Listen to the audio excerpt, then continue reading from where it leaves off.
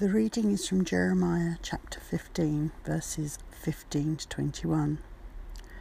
O Lord, you know, remember me and visit me, and bring down retribution for me on my persecutors. In your forbearance do not take me away. Know that on your account I suffer insult. Your words were found, and I ate them, and your words became to me a joy and the delight of my heart. For I am called by your name, O Lord God of hosts. I did not sit in the company of merrymakers, nor did I rejoice. Under the weight of your hand I sat alone, for you had filled me with indignation. Why is my pain unceasing, my wound incurable, refusing to be healed? Truly you are to me like a deceitful brook, like waters that fail. Therefore thus says the Lord, if you turn back, I will take you back, and you shall stand before me. If you utter what is precious, and not what is worthless, you shall serve as my mouth. It is they who will turn to you, not you who will turn to them. And I will make you to this people a fortified wall of bronze, and they will fight against you, but they shall not prevail over you, for I am with you, to save you and deliver you, says the Lord. I will deliver you out of the hand of the wicked, and redeem you from the grasp of the ruthless. This is the word of the Lord. A reading from the Gospel of St. Matthew. Glory to you, O Lord. From that time on, Jesus began to explain to his disciples that he must go to Jerusalem and suffer many things at the hand of the elders, chief priests, and teachers of the law, and that he must be killed, and on the third day be raised to life. Peter took him aside and began to rebuke him. Never, Lord, he said, this shall never happen to you. Jesus turned and said to Peter, Get behind me, Satan. You are a stumbling block to me. You do not have in mind the things of God, but the things of men. Then Jesus said to his disciples, If anyone would come after me, he must deny himself and take up his cross and follow me. For whoever wants to save his life will lose it. But whoever loses his life for me will find it. What good will it be for a man if he gains the whole world, yet forfeits his soul? Or what can a man give in exchange for his soul? For the Son of Man is going to come in his Father's glory with his angels, and then he will reward each person according to what he has done. I tell you the truth, some who are standing here will not taste death before they see the Son of Man coming in his kingdom. This is the gospel of the Lord. Praise to you, O Christ. In the name of God, Father, Son and Holy Spirit. Amen. Poor Jeremiah. I guess that most of us at some point have felt the world was against us, as he seems to in our first reading. Right now, I'm guessing that's a pretty common feeling, as this COVID epidemic grinds on. The challenge Jeremiah faced was different, but just as tough. God had called him to speak truth to power back in the 6th century BC, when Jerusalem was about to be destroyed by the Babylonians. His job was to warn the people of Judah and their leaders that this disaster was coming, so that even if it were too late to avert it, they could at least be better equipped for the challenges it would bring. It ought to have been obvious that there was trouble coming. The Babylonians had already conquered large swathes of the Middle East. But then again, it ought to have been obvious to us that COVID-19 was going to be massively disruptive and demanding.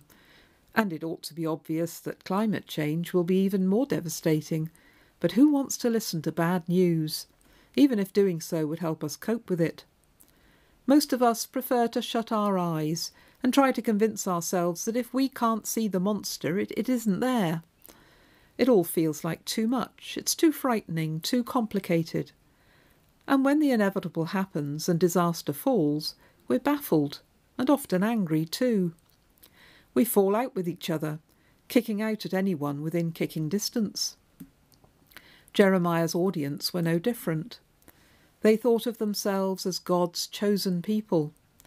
God had brought them out of slavery in Egypt many generations before and had given them this promised land. Why would he let it be taken away? They thought that no matter what they did, God would protect them. Prophets like Jeremiah warned them that they couldn't treat God like a lucky charm, to be pulled out of the bag and deployed when trouble threatened, but ignored the rest of the time. But they didn't want to hear that message.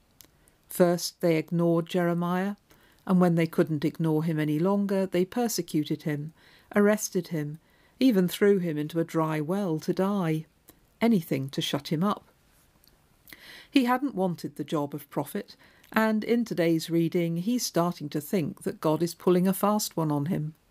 Why is my pain unceasing, my wound incurable, refusing to be healed?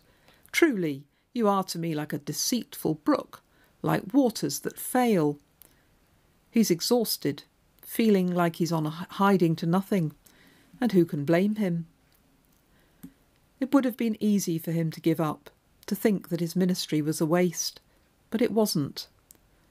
The fact that his words were preserved through the cataclysm of the exile, that we still have them, shows that people did eventually see the truth and the wisdom in what he said. Eventually they discovered that his call to them to face reality was a message of hope, not despair, the gateway to a new beginning. They just needed to learn to see it. If you turn back, says God through Jeremiah, I will take you back, and you shall stand before me. I am with you to save you and deliver you. It was during the exile, pondering words like those of Jeremiah, that the Jewish people began to draw together the stories of their people, stories of God's faithfulness, his constant presence with them through thick and thin. They learned to see anew that however many times they'd failed God, he'd never failed them. But to discover that, they had to take their fingers out of their ears and open their eyes to the truth. Seeing afresh is the key to the gospel story today as well. Peter refuses to accept that Jesus will be arrested and crucified. Jesus is the Messiah, the Son of the living God. Peter has just said so in the previous passage which we thought about last week. How can God let his Messiah die? What would be the point of that? Jesus' response to him is sharp. Peter's mind, says Jesus, is fixed on human things, not divine things, and as long as that's the case, he'll never understand what God is doing. Jesus isn't saying that Peter should go about with his head in the clouds, too heavenly minded to be any earthly use, as they say. This isn't about cultivating an air of unworldly piety. In fact, it's quite the opposite. Jesus is calling out his human tendency to wishful thinking. Those delusions we have about ourselves, about others, about the world around us. The idea that we can be in control, that we're entitled to have things the way we want them, that there is a pain-free, cost-free, quick fix for everything, if only we could find it, and that if things go wrong, it's always someone else's fault. Instead, says Jesus, Peter needs to learn to focus on the heavenly truths, the unchanging faithfulness of God, his presence with us in the darkness as much as the light. As the psalmist put it in today's psalm, your love is before my eyes. That's what enables him to walk faithfully with God. It's easy to be distracted by our anxious, angry, divisive impulses in times of trouble. But that's when it most matters that we learn to look for God's love around us and within us. COVID-19 is presenting us all with challenges we'd rather not face. How wonderful it would be if all this stuff we are going through would just go away. I'd love to press a cosmic reboot button that would start this year all over again without it. But we can't. What is, and it will be for some time to come. And as time goes on, that gets tougher and tougher to deal with. The heroic impulse to help, or at least applaud others who do, fades away. That initial surge of energy which fueled our ingenuity, our kindness, our generosity to others starts to run out. Disillusion and scapegoating set in. Trauma can just as easily corrode trust, hope and love as it can inspire them. We discover that our own resources are all too shallow, soon exhausted. If we're going to find the strength for the long haul, it will be because we deliberately, daily, look for God's presence, reorient ourselves towards what is good, set His love before our eyes, in prayer, in reflection, through sharing the truth about how we feel and what we face, through loving others, and through loving ourselves too. Working with God to create a world in which all can thrive, especially in challenging times like these, doesn't come without pain and cost. Often the right thing is not the easy thing. Each day we have to make choices. We can respond to the troubles around us with hope or with despair, with love or with anger, with faith or with fear, with generosity or anxious selfishness.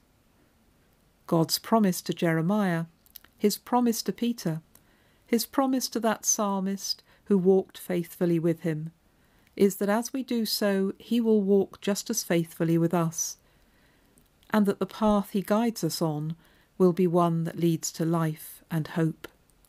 Amen. Let us pray. Almighty and everlasting God, You are always more ready to hear than we to pray, and to give more than either we desire or deserve. Pour down upon us the abundance of Your mercy, forgiving us those things of which our conscience is afraid, and giving us those good things which we are not worthy to ask, but through the merits and mediation of Jesus Christ, Your Son, our Lord, who is alive and reigns with You in the unity of the Holy Spirit, one God, now and forever. Amen.